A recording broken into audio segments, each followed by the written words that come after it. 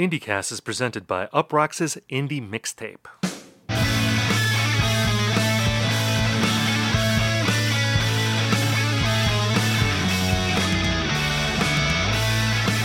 Hello everyone and welcome to IndieCast. On this show we talk about the biggest indie news of the week, we review albums, and we hash out trends.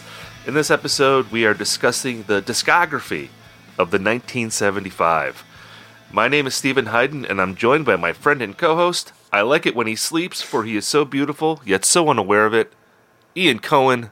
Ian, how are you? So there's going to be a recurring theme of this episode where Steve talks about how much I like the 1975 more than him. And yet, to lead off, he has done something which I've not been able to do in 6 years, which is correctly say the entire title of the 1975 second album. So you're way out ahead so far. Well, it's only because it's written in this outline in front of me. If I had to do it, out in the wild, I wouldn't be able to pull it off. We should say at the top here, too, that we are talking about the 1975 because they have a new single that will presumably be out by the time this episode posts, but it didn't drop in time for us to hear it to record in this episode. So does this just go to show that you can't rely on the 1975, Ian? If you put your faith in this band, they're going to let you down time and again. Yeah, we can joke about, any number of, cultural events that might have led them to push it back. I am not the UK politics understander on this episode, but I think that Boris Johnson stepped down. So maybe Matty Healy is just feverishly revising his lyrics to account for that. There was a Jordan Peterson YouTube that dropped where he clapped back at getting kicked off Twitter, and maybe they'll sample that. All bets are really off with the 1975. So can you rhyme Boris Johnson with Jordan Peterson? Is there some way? Because you have the sun at the end. That's not really rhyming, but I wonder if there's some way that you could work in a lyric. If there is, Matty Healy rhyme those names. Matty Healy is on the case, and maybe work a heroin reference in there. I'm Boris Johnson is kicking the Conservative Party like I was kicking heroin in 2012 or something. That could be a Matty Healy lyric, perhaps. So, are we going to force ourselves to talk about the Song of the Summer here? Are we lowering ourselves to this level of discourse since we're in the middle of summer? Not a lot going on. I mean, are we gonna debase ourselves by trying to talk about the Song of the Summer? Would we be music writers if we didn't force ourselves to talk about it? You know what? I like what I like about the Song of the Summer discussion is that you see the music writing community as a whole, maybe a little less miserable talking about this than doing Grammys or MTV Music Awards or Super Bowl halftime discourse. They're slightly more happy to talk about the most popular songs on earth right now and then nominate alternatives for slightly less popular songs that are still super popular. And then the back and forth about, actually the Song of the Summer is Return of the Mac by Mark Morrison for the 50th straight year. So it's a nice little dance. You did. You really ran down the litany of the most garbage beats for music critics, which I've had to do all of those things. Yeah, you write about the Grammys. You do the Grammys preview, which I think is better than the Grammys recap. The Grammys recap, I think, is that's the lowest of the low for a music writer. And then around that same time in the calendar, you have the Super Bowl halftime show recap. I think that is actually the worst assignment because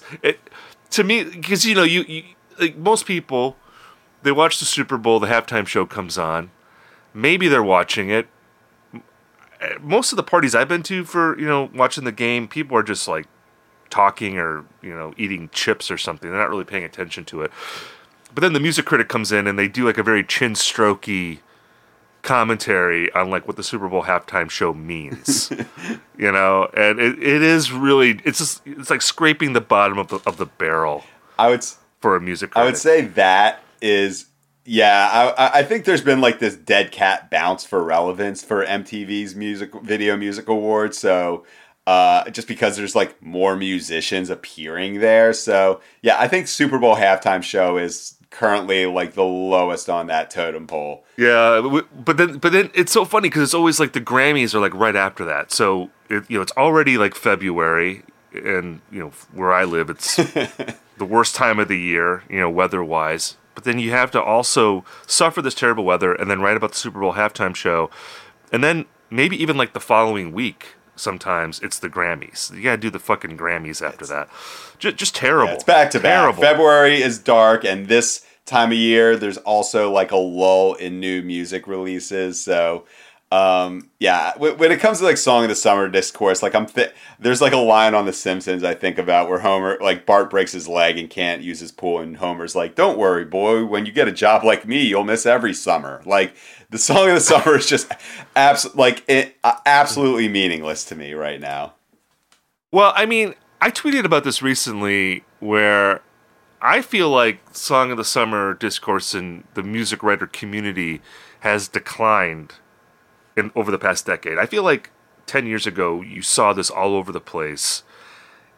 It seems less prevalent now, or am I wrong? I mean, when I tweeted that, I feel like I wasn't seeing anything. In recent weeks, I've seen more articles talking about this, so maybe I jumped the gun a little bit, but I don't know. I feel like there's less of it, but maybe it's just because I am no longer being forced to do it. Like all these things we're talking about, Super Bowl halftime show, Grammy, Song of the Summer. It's usually because an editor wants you to write about this because they feel like it's going to get traffic. And they're not wrong, right? Well, no, Grammys gets no traffic. Like whenever I've written about the Grammys, it's crickets. And maybe that's just my readership. They don't care about it. Maybe if someone else wrote about it, they get readers. I know, like whenever I've written about the Grammys, it just died on the Vine. I love how you have insider information about this. Like this. Well, I see my traffic numbers. I know what works and what doesn't, and Grammys never works. It's a big social media thing. Like if you're tweeting about it, you get a lot of engagement. But in terms of actual recaps, I don't know if there's an audience for people that are interested in talking about the Grammys or the Super Bowl halftime show beyond just sort of in the moment commentary. Like. You want to see tweets about it, but you want to read like 1,500 words on it. I feel like there's not a big market for it, but I don't know. Maybe other people have a big Grammy constituency and it works for them. The IndieCast listener cares. That's what I can tell. No way. They're already they're like fast forwarding, I think, through this part of the episode. Should we talk about the Stranger Things bump? If we're going to talk about Song of the Summer, we got to talk about the other thing that's really sustaining the music writing industry right now. Like, this is what banter is. It's like, what is kind of annoying us about the music writing discourse right now? Well, okay, so we all know that Kate Bush got a big bump from Stranger Things because Running Up That Hill was featured in an episode. And now, apparently, it happened to Metallica. Their song Master of Puppets was in the finale episode of the current season of Stranger Things. And I'm reading this. This is from a NME article. Because I've not watched this season of Stranger Things. I bailed on Stranger Things a while ago. I saw like all the episodes are like an hour and a half. 2 hours long. They take way too long to get to the meat of the episode. They need to learn a little bit more from IndieCast. Exactly. They're applying the 1975 method to episodes here. Every episode is getting super long. I don't have time for this. In the finale, titled The Piggyback, Eddie Munson. It's a character called Eddie Munson. Sure. Man, I've really checked out on this show. He played the song Master of Puppets on a rooftop to distract a horde of demonic bats protecting the lair of main villain Vecna? Vesna? I've heard Vecna. I've had Vecna. I've heard it discussed at work. I believe it's pronounced Vecna. Okay. So Metallica apparently is getting a bump from this, and it'll be curious to see if we're going to see like weeks of stories about this, similar to what we saw with Kate Bush. Like if Kate Bush sneezed in the past few weeks, there was an article about it, and they somehow tied it to Stranger Things. that's like the level of attention that the story has been getting. I wonder, like, is anyone out there going to complain that these kids watching Stranger Things didn't discover Metallica the right way? Like, they should have discovered it via like their alcoholic uncle, like the way us older people had to discover Metallica, from the burnouts at the smoking doors in high school. Like, that's how you are supposed to learn about Metallica, not from Stranger Things. Is that going to be a think piece that someone writes? Yeah, or like, the failure of our mandatory Metallica act. I haven't listened to classic rock radio in a long time, but like mandatory Metallica, like that is a thing. Like, there is like a block, like, it might be at 9:00 where it's called like literally mandatory Metallica. I've always loved that name, but oh yeah, I don't know. But hey, you know what? After Kate Bush, you got Metallica. It's something for the fellas, man. I mean, look, it's I don't know. Like, I'm not a huge Metallica fan. Like, they're kind of a blind spot. But like, how long has it been since this band has received like a win in the pop discourse? Well, they're one of those bands that I feel like, well, first of all, they don't need a bump, all right? It's hilarious to me that people would talk about a Metallica bump. This band literally plays stadiums still, They're a huge band. They're like one of the biggest bands in the world and have been for the better part of 30 years now, since the Black Album really kicked them into that group of bands. I mean, they've just been ginormously huge. So... But, I'm sure it's true that for, like a certain generation, maybe, like this is like the first time that they're hearing Metallica. Although, again, I don't know. I mean, I'm trying to think about any kind of needle drop having this sort of impact. I mean, it really does speak to Stranger Things as power. Yeah. That, we were talking about that show, The Bear, on Hulu, and we'll be talking about them, I think, more next week. But I'd love to see the acoustic version of Have You Seen Me Lately by Counting Crows get a bump because it's featured in the first episode of that show. I don't think that's going to happen. But, yeah, I don't know. I mean, this is a big moment for Metallica here. Good for those guys. Good for them to finally get a break in this business. Seriously. I'm to assume that there's going to be a season 5, and this is going to be like the next enormous payout. I don't even know a scandal, but there's going to be, if we look at the timeline, probably like early 90s. So, we're going to see like the people who have the rights to the Jesus Jones catalog, like just paying the Duffer Brothers untold amounts of money to get Right Here, Right Now. Or maybe this is where Ned's Atomic Dustbin finally gets their day in the sun. Good Jesus Jones reference there. Yes. Either them or like EMF, Unbelievable. Get that in there. Maybe if we want to go really deep in the like sort of dancey guitar bands from England in the early 90s, get some Soup Dragons in there. Did anyone remember the Soup Dragons? Fuck yeah. Free, Divine Thing. We're going to Divine Thing. Yeah, just song.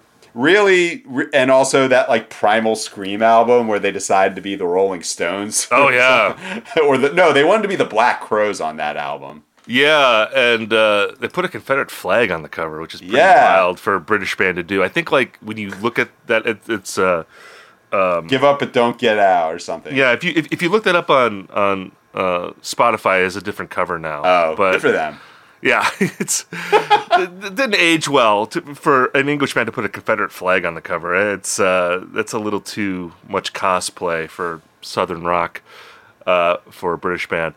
So, did you want to talk about seeing Kraftwerk this week? Because you saw Kraftwerk. Yeah, I saw Kraftwerk. I mean, this was like one of the most fun. I saw Kraftwerk 3D. I don't imagine they have too many of these tours left in them. Like, the main guy, Ralph, he's 75 years old. And he's not like, this Bob Dylan type or Van Morrison where he's like kind of dressed like a 75-year-old rocker is supposed to. They're still wearing like green screen type like outfits. The guy looks old as hell, but you know what? This was one of the... But he doesn't have to do anything physically though, right? He sings. Basically just standing. He sings. Yeah, but he sings, but, with Kraftwerk, they are a band... And for those who don't know, do we have to explain who Kraftwerk is to our audience? I feel like... I think we gotta explain. German electronic legends. They got started in the 1970s. Albums like Autobahn. It's a great record. What are some other Trans-Europe Express, Man Yes, Machine, that's a great record. The Man Yeah, Machine, I mean, they yeah. basically invented like electronic music as we know it. And the thing I love about this show is that because it's 3D, everyone's got to sit down. You see like dads in LCD sound system and like LTJ Bukem t-shirts taking their kids who are wearing like Moog synthesizer t-shirts, just really wholesome. And they haven't changed, even if it is 3D, they haven't changed their graphic style since the 1970s or like 70s, 80s. So you see like, Tandy computers coming at you directly in 3D.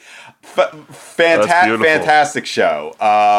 Couldn't recommend it highly enough. And the best part about this is not only that people are sitting down, but like no one feels the need to yell stuff at the stage in between songs. That's just gotten out of control at Bright Eyes and Fleet Foxes show I've seen recently. And no one's getting up and trying to dance. There was one guy who tried to dance, I think, during Autobahn, and like no one was feeling it. So he just kind of like, while dancing, he just kind of like shuffled off to the side. So, basically is what I'm saying is that I want my live show experience to be more like an actual movie these days. Well, you bring up an interesting point here. There is a phenomenon that's happening at concerts now where, we've all been cooped up for a few years. Now we're out commingling again. And there does seem to be people who, they just forgot, how to act in public, and it really seems to be happening at concerts where people are just out of control. Like, they're just screaming all the time at the stage, or they're talking, even more than they did before the pandemic, I feel like, just talking throughout the entire show. And again, I think we're just excited to be around people. So it's like, oh, there's a person next to me. I want to talk to you. Or there's a person on stage. We're having a one-to-one experience here, in my mind. So we're having a conversation. I'm going to talk to you. I don't know. It's like we're in an adjustment period, I think, of socialization where people are relearning. Oh yeah, I shouldn't act like this, but I forgot. I've been locked up for so long. The year's 2022, and I really heard a guy yelling more cowbell at poor Robin Pecknold up there during Fleet Foxes. Oh Jesus Christ! Who's doing a San cowbell Diego, joke? Man. I don't know. We are stuck. Come on. We are stuck in 2002 in many ways. Well, let's get to our mailbag segment. Thank you all for writing into us. It's always great to hear from our listeners. If you want to hit us up, we're at IndyCastMailbag@gmail.com. Do you want to read this letter, Ian? Yeah, Caleb from Grand Rapids, Michigan. This is nice. Primo IndyCast mailbagger. Love it. I am writing to ask your thoughts on groups playing the whole album straight through in concerts. After the album, groups usually follow by playing a small greatest hit set plus encore, and the energy at the show often changes. The groups loosen up, talk more, and appear to have more fun running through the record. I've seen it work well. Personal examples include Low playing Hey What, which was mind-blowing incredible. I did not know they were doing that. I want to see that. And Sufjan playing Carrie and Lowell in a cinematic and moving experience. I've also seen it not work well. The Decemberists playing Hazards of Love come to mind. What do you think of these shows? Do you like hearing the new record live? Does it depend on the quality of the album, the new album's relation to the rest of the band's catalog, or something else? Or does the show change your appreciation and understanding of the album? Can you think of terrible, awesome, or funny experiences? Thanks again for the pod. Caleb. Thank you, Caleb, for writing in. So this is an interesting experience because it seems like Caleb is talking about artists playing their latest album in its entirety. And I don't know if I've ever experienced that in person. I feel like, for instance, Wilco, they recently played their entire new album in order, and it was live streamed. And I forget where. I think it was from their own festival. Right. And I think Wilco did the same thing when they played Pitchfork, and they did Star Wars front to back. I don't know if I've seen. I'm trying to think of examples where a band played their new record front to back at the start of the show. Did that happen to you? Because I've seen bands play classic albums. Yes. In their entirety. Yeah, so I think that this became a major thing during the pandemic because, I think about, say, Foxing just re-released Draw Down the Moon. They did, an entire, staged performance of the album in order. But as far as, doing it in person, Yeah, I've never once seen a band say like, "Hey, we're gonna play this new album front to back in front of you." I thought they were talking more about like the phenomenon where a band, it's like, "Hey, come see." For example, like last night, I missed Motion City Soundtrack playing "Commit This to Memory" because I went and saw Fleet Foxes instead. Very tough decision. Wow! Very tough Wow! decision. Wow! But, oh, An upset. That's an upset decision there. Yeah. For Ian Cohen, I would not have called that. If I was predicting, I would have predicted you going to see the pop punk show, not the neo folk show. But you pulled a switcheroo Well, there. the difference is that the Motion City Soundtrack were playing at the House of Blues downtown, which is the worst parking situation in San Diego, whereas Fleet Foxes were playing 5 minutes from my house. So, lesson in that. But, I've seen that, like, as far as, like, bands conceptually doing that sort of thing, no problem with it. It probably is a good source of income. I don't feel particularly emotional about... like, oh my God, it like demeans the memory of it to like do this bit of fan service. But in order for this stuff to work, the band has to clearly be into it. Like I've seen, I remember Block Party did a Silent Alarm tour recently, and like it's very clear from the past 20 years that Kelly is like not at all trying to relive 2005. And they'll play, I think they played the album backwards or something like that. Patrick Stickles also, I remember them saying like, yeah, we're never gonna like, they're not, they feel like the Monitor kind of overshadows their entire catalog, and it's like, no, we're never gonna do that. But then the opportunity presented itself. It's like, yeah, I guess we'll do the Monitor. I saw Clap Your Hands say yeah, do a 10-year anniversary of their self-titled, which on the other hand, I'm like, yeah, I'd be okay with that. I think overall this works best at a festival where you have 45 minutes to see a band and you do not want them to like kill time by playing 2 songs off the new record. And also at festivals, people there just be entertained. It's like, come on, okay, Alkaline Trio, like, yeah, I don't want to hear your new EP. Just play God Damn It all the way through. In those situations, all for it. Like, I've seen it done well, but it's really just about how enthusiastic the band is about this pretty clearly mercenary idea. Yeah, I was thinking about the examples where I've seen, a band or an artist do the whole album, and it's always been, or it's almost always been like in huge arena or even stadium situations. Like I saw U2 do the Joshua Tree from front to back, and that was obviously a tour organized around that. I also saw like Bruce Springsteen do Born to Run in its entirety, and that wasn't a tour. It was just like he decided to do it that night, which was pretty awesome. And Pearl Jam, the same thing. They did Yield in its entirety, and that was just sort of, which was really cool. That's like considered a pretty classic show in Pearl Jam circles. A show I really, really liked, and this is like an example of what you were talking about being at a festival and just wanting to hear like the very best in a relatively short set. Bob Mould did the entirety of Copper Blue at Summerfest like 10 years ago, and I think that was a tour that he did where he was doing all of Copper Blue. But, I like other Bob Mould music, but if I had a choice and someone said you could only hear 50 minutes of live Bob Mould, I would basically say just play Copper Blue from front to back. That'd be amazing. And that was a really great show. So, yeah, I don't know. I definitely don't have any issues with it in terms of it being like a mercenary thing or whatever. The one issue with it sometimes is that the albums might work great as a record, but if you're playing it live in sequence, it doesn't always play well as like a live set. Like it was awesome to hear the Joshua Tree in sequence, but that album starts with 3 enormous hits.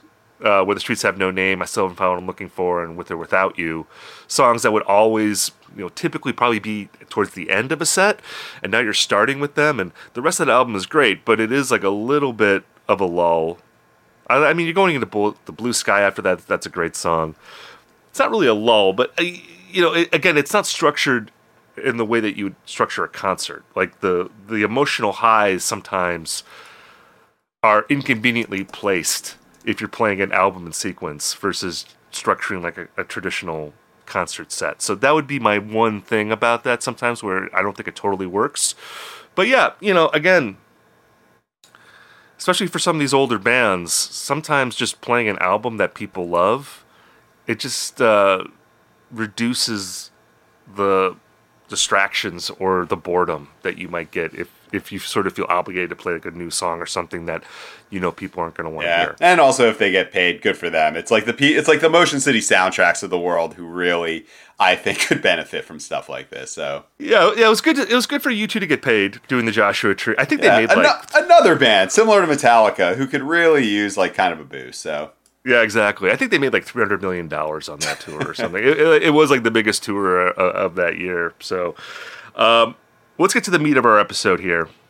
And with a couple minutes to spare here. So we're getting under the half-hour wire cleanly in this episode. So in this episode, we're talking about the discography of the 1975. And for those who don't know, this is a band from England. 4-piece band. The members all met in high school in the early aughts. They started putting out music in the early 2010s. They started with a series of EPs in 2012 and 2013 before releasing their self-titled debut in 2013. They have since released 3 more albums. There is another album, it appears, that's going to be coming out presumably later this year. Like I said earlier, they have a new single that will probably be out by the time this episode posts. Ian and I have not heard it yet, but we're going to be talking about their older albums, their work so far leading up to the new single and new album. Just at the start here, as just like an overall comment, as we've, I think, made clear on this show before, Ian, you like this band a lot more than I do. And I have to say that, you know, upon revisiting their discography for this episode, I don't quite understand the passion this band inspires. I mean, to me, they strike me at best as a good band, especially a good singles band, that I think often overextends themselves in an attempt to be great. And to my ears, I don't think that they've ever been truly great. Again, I think they're a good band. They're a solid band. They put out some singles that I quite enjoy. But for all of the talk about this band and all the ego of this band, I don't feel like the work justifies it. You know, like we talk about someone like Billy Corgan, you know, being this egomaniac. We talk about him being this egomaniac, and maybe you could draw some parallels in that respect between him and Matty Healy. But Billy Corgan to me is a guy who, at his best, delivered the goods. He delivered, I think, great music that justifies the egotism, or at least makes it more tolerable to me. And I don't feel like the 1975 have done that. And I'm going to pose this question to you, and this is a friendly question. This is not a, an accusatory thing or anything. But I have to say, like, I look at this band, and I see a band that is very poppy, very discourse-oriented, and extremely relevant. I'm putting relevant in air quotes here, in the most self-conscious way possible. On paper, they seem to me to be a band that you would normally hate. You know, like, yeah. but you love this band. And why is that? Like, what is it about this band that you love so much? So you brought up Billy Corgan, and I'm glad you did, so I didn't have to get to it first. Billy Corgan, to me, if you put aside, I think if you put aside the music or like the stylistic differences between them and Matty or in the 1975 or Billy Corgan and Matty Healy, you mentioned how Matty Healy like overextends themselves in an attempt to be great. The Smashing Pumpkins are perhaps the most formative band of my entire youth. And a lot of that is the overextending themselves to be great. And so, in other words, they're tryhards. And, as we get into like the EP era, like I'll explain that, the fact that Sex was the first song I heard from them, that made me predisposed to like them more than had they released, say, Chocolate or The City or something along those lines. But I think in regards to them as being a pop relevant discourse type band, they have this, and I've thought for a decade, I cannot think of a better word than shittiness. There's like a shittiness to the 1975 where they fail loudly when they fail, and they do so in a way that's kind of endearing. I think when they were starting to emerge in the early, with the EP era, Which, these songs are important. These are some of their most popular songs, even if they didn't make the first LP. They espouse this kind of philosophy of living that you can, I guess, form one's life around, where it's like kind of mock profound, but kind of dumb. It's like kind of sexy in a way, or it tries to be sexualized, but still kind of like jokey.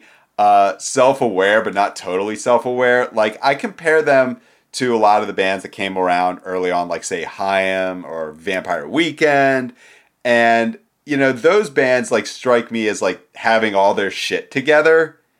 The 1975 do not have their shit together. And I find that component of them so endearing. And that's continued to this day. So, I don't know. They do remind me of Billy Corgan, or maybe even like early Nine Inch Nails in that way, where you can see how easy it is for them to like make a terrible song.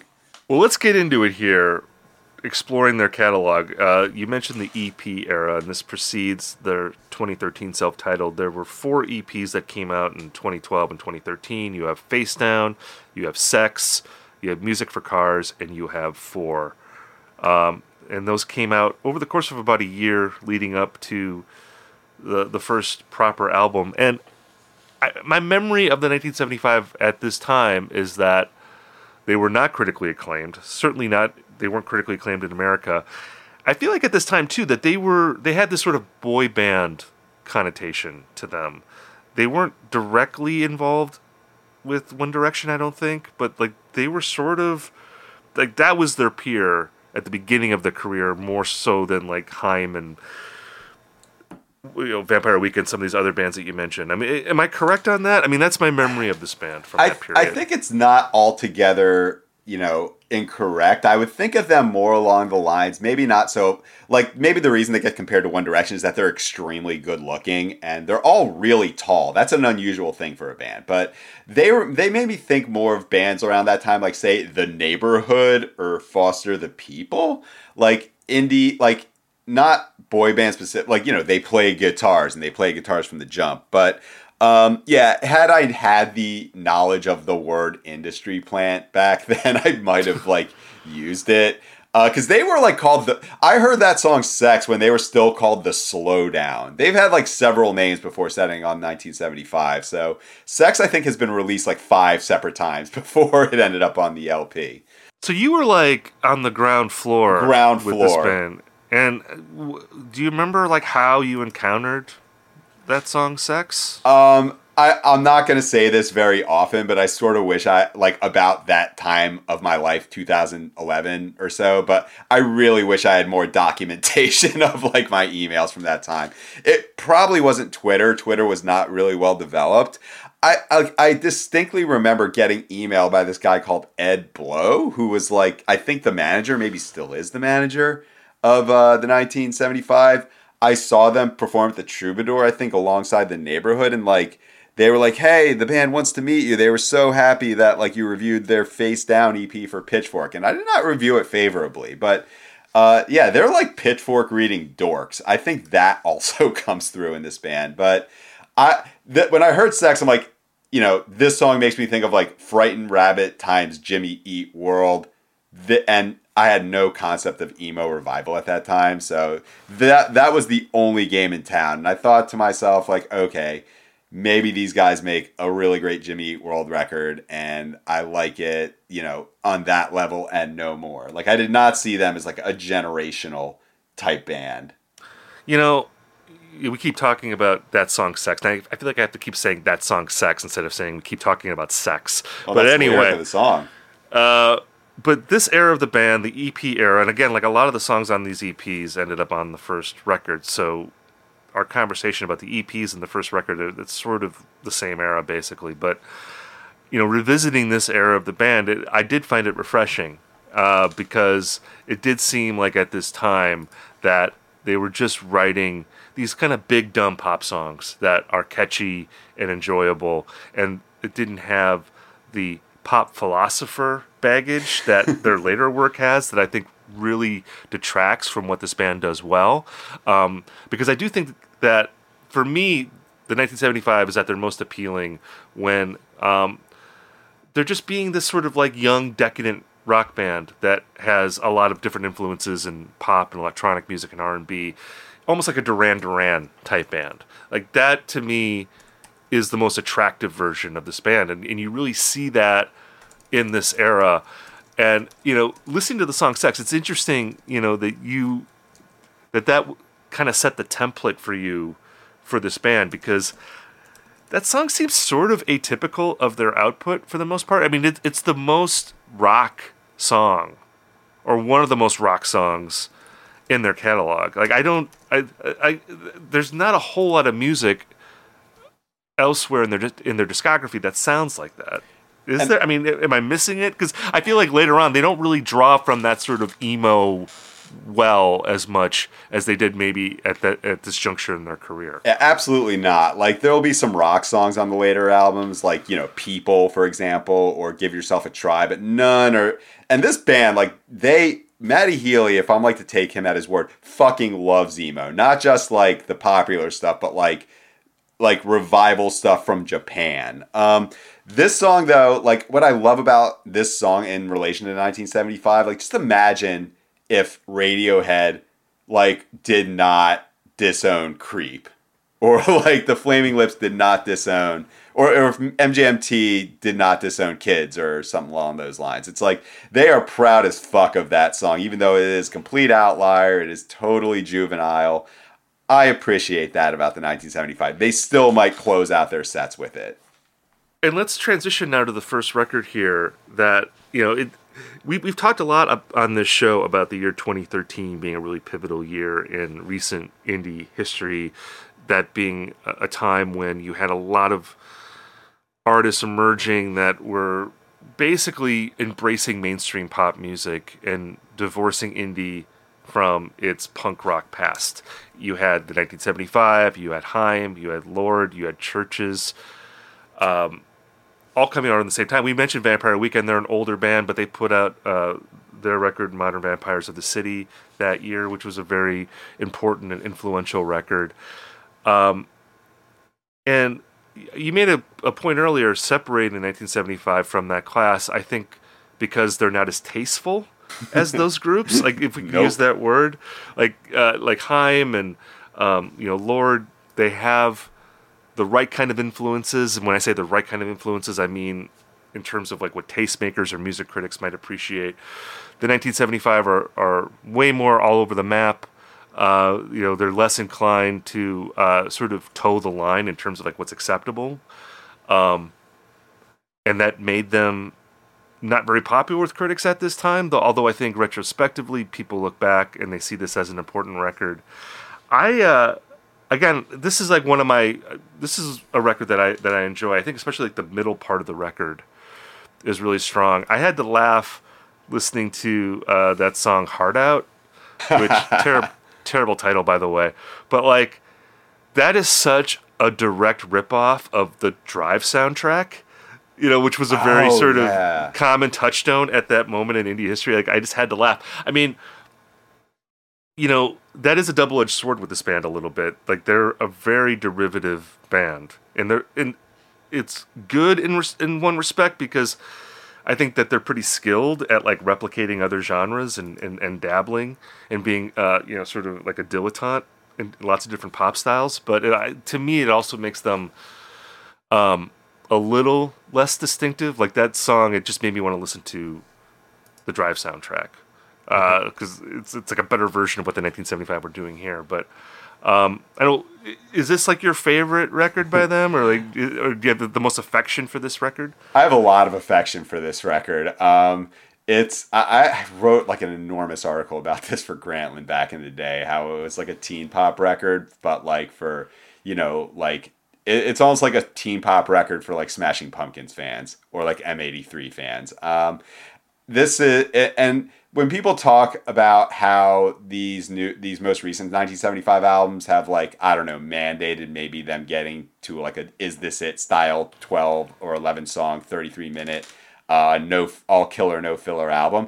I feel like this is kind of their version of that. Like, yeah, it's like 16 songs, 2 or 3 interludes, but it's like you're saying, Duran Duran, The Killers, maybe like Phoenix if they were like a little more juvenile. The run from Sex to Settle Down, incredible stuff. It's super simplistic songs about drugs and getting laid or not getting laid alternatively. And I felt like, Sex primed me for this, the song Sex, primed me for this album in a way that, like, if I had just heard it, like, with no prior understanding of, like, who they are, what they do, yeah, I probably would have hated it just about as much as everyone else who was a music writer at that time. I was, like, very much in the tank, like, one-man army for this album. Played it the other day, not the height of their powers, but it's the kind of album that I'll always love because of the time that it found me in its life. There's no accounting for that, so. Yeah, and again, like, making a record about wanting to get laid or not getting laid, that's what I want from this band. And maybe they weren't going to be able to do that their whole career. You can't just make that same album over and over again, but I do like them in that kind of guise. And that leads us to the second record, which I'm not going to say the whole title again. Oh. Well, let me scroll up on the outline here so I can see it. Second record, I like it. I like it when you sleep. For you are so beautiful, yet so unaware of it. Which, by the way, is that like a One Direction reference? Because it sounds like what makes you beautiful is that you don't know that you're beautiful. That big One Direction hit, which the 1975 covered. I looked this up in 2013. Has that ever been pointed out? That seems like that might be like a One Direction like subtweet. I would imagine in like the depths of 1975 standum, which is pretty deep and significant, they've probably like hashed that trend out, beyond all recognition. Look, I'm gonna have to take your word for it. I haven't heard that, and I'm not trying to say like, oh, you listen to One Direction. What's up with that? That was like a pretty big song. I mean, That was one of those songs that was just in the air in the early 2010s. So, but anyway, this album. This was the peak, I think, of my interest in the 1975. I remember they were on Saturday Night Live in this era, and it was a pretty infamous appearance. It was one of those SNL performances that really polarizes people. I remember there were a lot of people on Twitter just going on and on about how annoying Matty Healy was on that show. Like he had leather pants, he was shirtless, he was like sticking out his tongue a lot, and this was me defending the 1975. I liked that there was a guy on television in leather pants and naked torso just being like a rock buffoon. Like, that's what he was on that show. And I really enjoyed it. And I felt like the record really, I mean, this was before, again, like every 1975 album was bloated. Like, I felt like the bloat on that record was actually kind of impressive, coming off, like you said, this more sort of simplistic first record. There's the ambient passage, like in the middle, like where things get kind of weird, and then it gets back into catchy pop songs after that. When I revisited this time, I didn't like the record as much. I think the weaknesses of it were more apparent to me, but there are a lot of good pop singles on this record. The Sound, Somebody Else, Love Me, Ugh, or Ugh. I haven't said that song title out loud yet. So I'm not sure if this is their best record. I think it's in the running for being their best record. It's certainly, again, like, this represents the era where I still had a lot of warm feelings for this band. Yeah. How do you feel about this record? I think at this point, like, liking the 1975 was still kind of like an edgy sort of thing. So I get what you're saying. It's like there was still like this illicit thrill in defending them. This is my favorite 1975 album. I listened to it yesterday just to revisit it. Outside of the context of 2016, which was like a very itinerant year for me, which was perfect for an album of this nature, but I love the sequencing of it because it starts off with like Love Me and or Ugh or whatever, which two songs that should really solidify the fact you cannot judge a 1975 song or album based on reading its lyrics first. Like, Love Me infamously rhymes car crashin' with panashin'. Like, it's and that's probably worse than anything from the new single. But yet, it totally works within the song. It's like they play this game of like, are they dumb? Are they as dumb as are they way dumber than they believe? Or are they way smarter than they come off? Like that Saturday Night Live appearance. And I love the fact that they're a band one album deep, and the song "Change of Heart" references 3 other songs from their first album, and this gets into like why you can embrace this band the same way that you would with like Smashing Pumpkins. They create this universe to occupy. They reward like real granular knowledge of their catalog, and so I think that the electronic songs are really they're really impressive. They remind me a lot of like M83.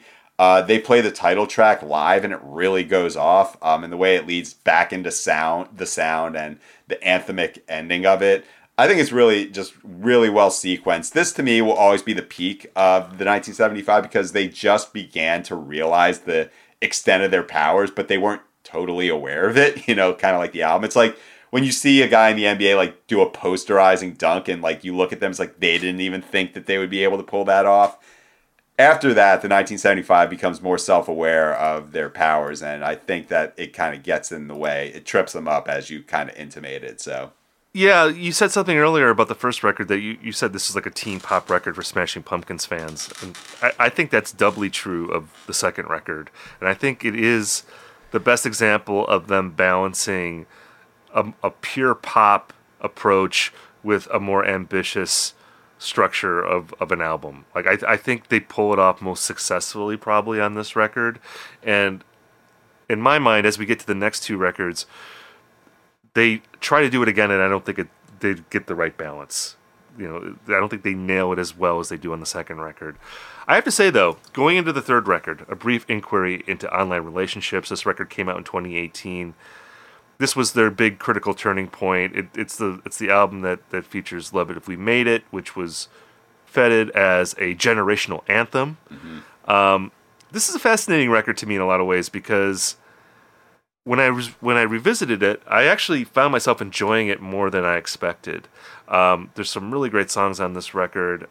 Of course, I am a sucker for I Always Want to Die Sometimes, which is like their big Britpop, sort of Champagne Supernova, Bittersweet Symphony type song that comes at the end of the record. There's that song, It's Not Living If It's Not With You, which sounds like the Pretty Woman soundtrack. But I loved the Pretty Woman soundtrack when I was a kid, so I like that song.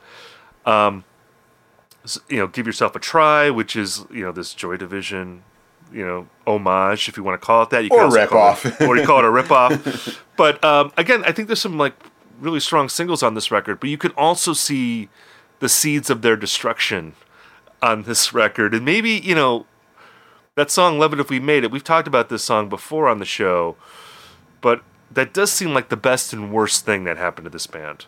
It was best because it won them this critical acceptance that, as you've alluded to, I think that they really craved, especially Matty Healy. But I also think that praise probably rewarded the worst part of this band, or affirmed the worst instincts of this band to go in a more sort of serious direction that, for me, I don't think suits them. Yeah. What do you think of that? Yeah, I think with this album, it's there. We talked a little bit on past episodes of the phenomenon of Bright Eyes, I'm Wide Awake, It's Morning, where it's like the huge makeup call for like ignoring their past albums, and you kind of overrate it. And I think that this Love It If We Made It, no, it's not a generational anthem. It just reminds me of being on Music Writer Twitter in 2018, which, look, that's like a significant part of my life. I'm not going to pretend like that's minor. But, with this album, I think that it's in a way a tasteful 1975 album, in that I think it's significantly shorter than the 2 that come before and after it. And when I get annoyed a little bit by the overrating of it, but when I return to it, I like it better than I remember. There's all the singles are great, 2 times great singles. Sincerity Is Scary, America Loves Me, and et cetera, where he tries to be Travis Scott. And also, I Always Want to Die Sometimes. The only time the 1975 end with one of the best songs on the album. Usually they have a couple of acoustic songs I skip. But yeah, I think at this structure, it's them getting a little too high on their own supply. in terms of like feeling like they really need to speak for a generation instead of, just, I don't know, successfully failing upwards, if that makes any sense. I've heard people kind of say like, yeah, this is actually like the weakest 1975 album. Even if that is true, I still think it holds up really well. It's just not the one I typically turn to when I want to listen to the 1975. Also, Pretty Woman soundtrack. Maybe Go West is the band that gets the next Stranger Things bump. Right, exactly. Which, yeah, exactly. Strong Go West vibes in that on this record, but I dig it. People that say that, in inquiry into online relationships, they say that's the weakest 1975 record. I beg to differ, because we have to talk about the most recent album, Notes on a Conditional Form, and I'm curious to hear your take on this record, because this was confirmed for me revisiting it for this episode. I think this album straight up sucks. I think it's by far the worst album that they've made, and it really erased like any of the remaining goodwill I had for this band. The record and also the album cycle, Matty Healy, just the interviews he gave around this time, where I just found him to be insufferable. And like, look, I like obnoxious rock stars. I like Billy Corgan. I love the Gallagher brothers. But the level of pretension that Matty Healy was infected with on this album cycle, it was just too much for me to take. I have to say, too, this is the worst sequenced record of recent memory. I mean, again, terrible. It's just unforgivable. The first half of the record is incoherent. You have the 5-minute spoken word piece at the start of the record. Then you get into People, which is like the punk rock pastiche, this upbeat song. Then you go into an ambient instrumental, which kills the momentum. Then you go into this sort of peppy electropop song, which is, okay, this is nice. We're getting some momentum again. Then you get into another ambient instrumental. And then you go into that terrible song where they reference Pine Grove. Just like the first seven... Birthday Party. The first 7 songs, it's just brutal. And I think it does get better in the second half. But still, like, it bloated. So many bad songs on this record. So many unnecessary songs. It just made me, like, hate Matty Healy. And I hope that he can bring me back, because I think I've made it clear in this episode that there is music of theirs that I like quite a bit. I don't think that they're a great band. I think that they're a good band that makes good singles. But this album, I think it's terrible. Am I wrong on that? Like, I'm sure you like this record more than I do. Yeah, I would say it's not. I would not go ahead and describe it as, Well, let me ask you this before I talk about how I feel about it. Is this album better than Be Here Now? No way. Okay. Not even Be Here Now is a fucking great record. Okay, cool. I just want to like. And I wasn't. I was and Be Here Now starts with "Do You Know What I Mean?" Which it's not a 5-minute spoken word track. It's a fucking banger with helicopter sounds on it. So for all the weaknesses of All Around the World is I skipped that song. I mean, that's super long, but no, Be Here. Don't even put those in the same category. It's not even close. I just need to like set the standard here. So. Like we actually had a conversation on a previous episode about like albums that we would re-sequence, and like how did this one escape me? I don't know, because like every 1975 album begins, or it had with a self-titled song, which I love that, but it's usually like it's had the same lyrics and it's like no more than a minute and a half. This one is no, not quite the longest song on the record. Here's a funny thing. This song has nearly 8 million plays, like more than some actual songs on the record. So look, if we look at like maybe in 10 years that we have like some climate change impact, maybe we can soften our opinion about it. But yeah, the sequencing makes no fucking sense. Like this album, in a way, like, and I know this is like real music writer reaching. I thought this album was pre-pandemic. It turns out it was like May 2020 when, no one knew what the fuck was going on. And this album just puts me back in that phase of like, just being like confused and like all these fits and starts of like life. And, Well, that was part of the cycle, by the way, that people kept calling Matty Healy an oracle because of this record, because this album was so prescient. Because there's like one lyric about wanting to stay inside. Like that was the only evidence I saw that this was somehow like a prescient pandemic record. And not that like you should expect Matty Healy to predict a pandemic. I mean, I'm not saying that. I'm just, to me, there was a seriousness projected onto the band at this time that Matty Healy embraced that I just think was antithetical to like what this band's strengths are. Absolutely. And it just translated to this bloated, self-important record that, again, I mean, would you say that, because I will concede, I think the second half is better.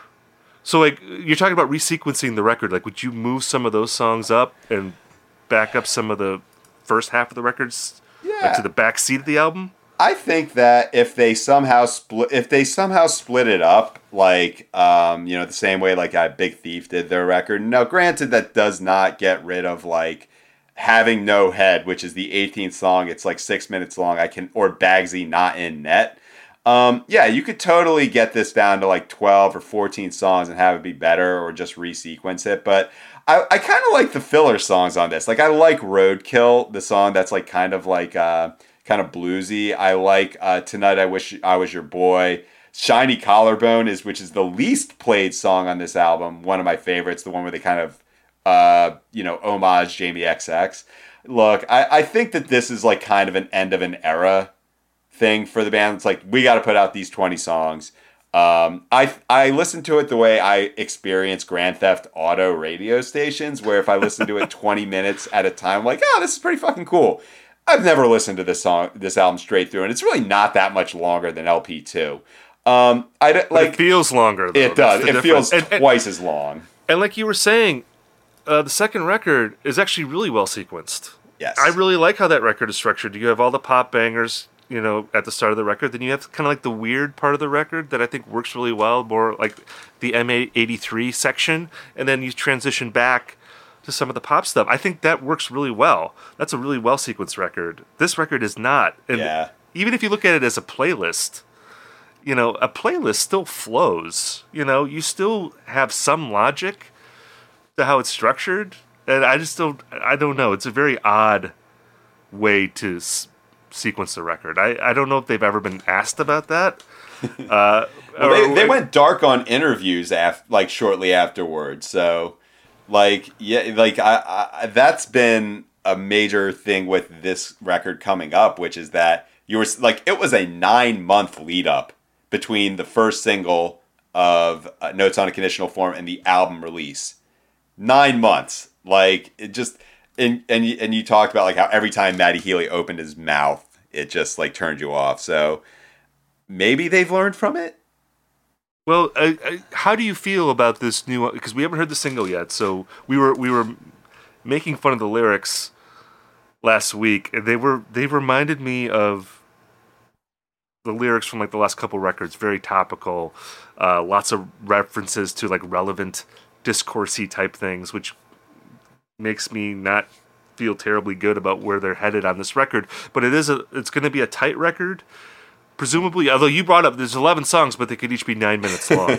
So we don't know yet. But like, what's your feeling on them? I mean, you obviously still love them. Like, what's your hope for this new record?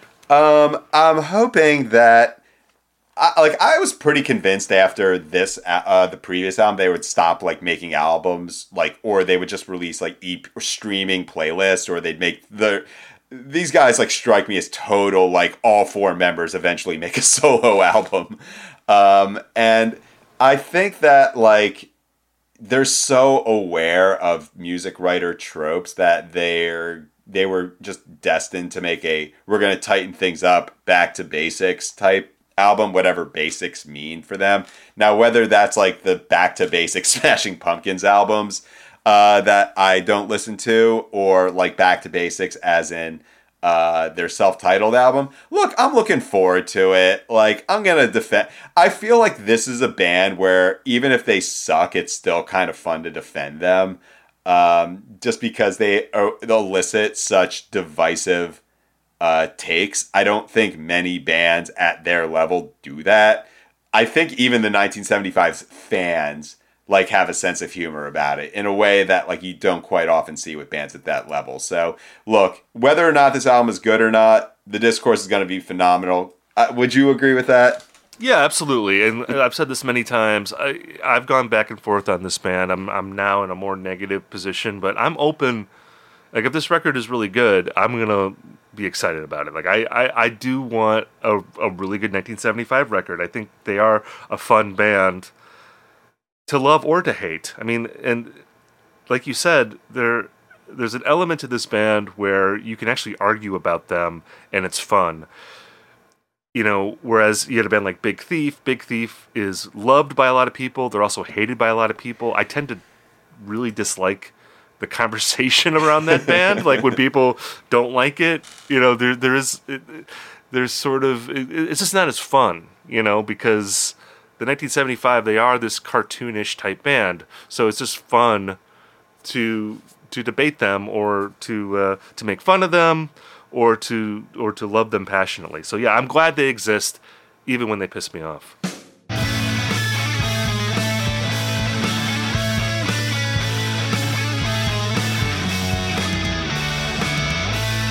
We've now reached the part of our episode that we call Recommendation Corner, where Ian and I talk about something that we're into this week. Ian, why don't you go first? Yeah, we are getting really into like core Recommendation Corner, because I'm going to talk about an Oklahoma emo band called Ben Quad. They released an album about a week ago called I'm Scared That's All There Is.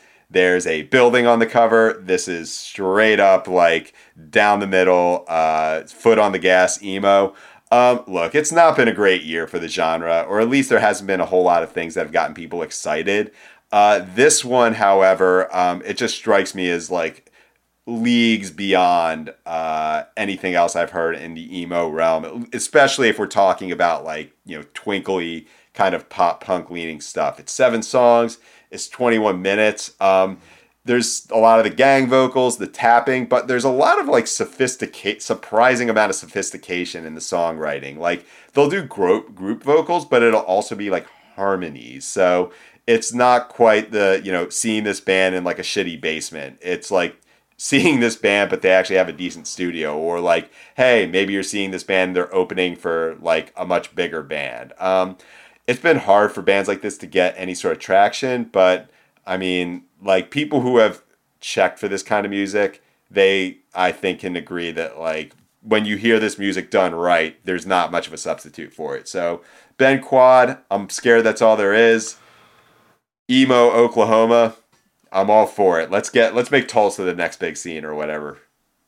So I want to talk about not an album, but a single that came out this week. It's by a band that many of us love called Always. They put out a single called Pharmacist. It's from their new album that's coming out in October called Blue Rev.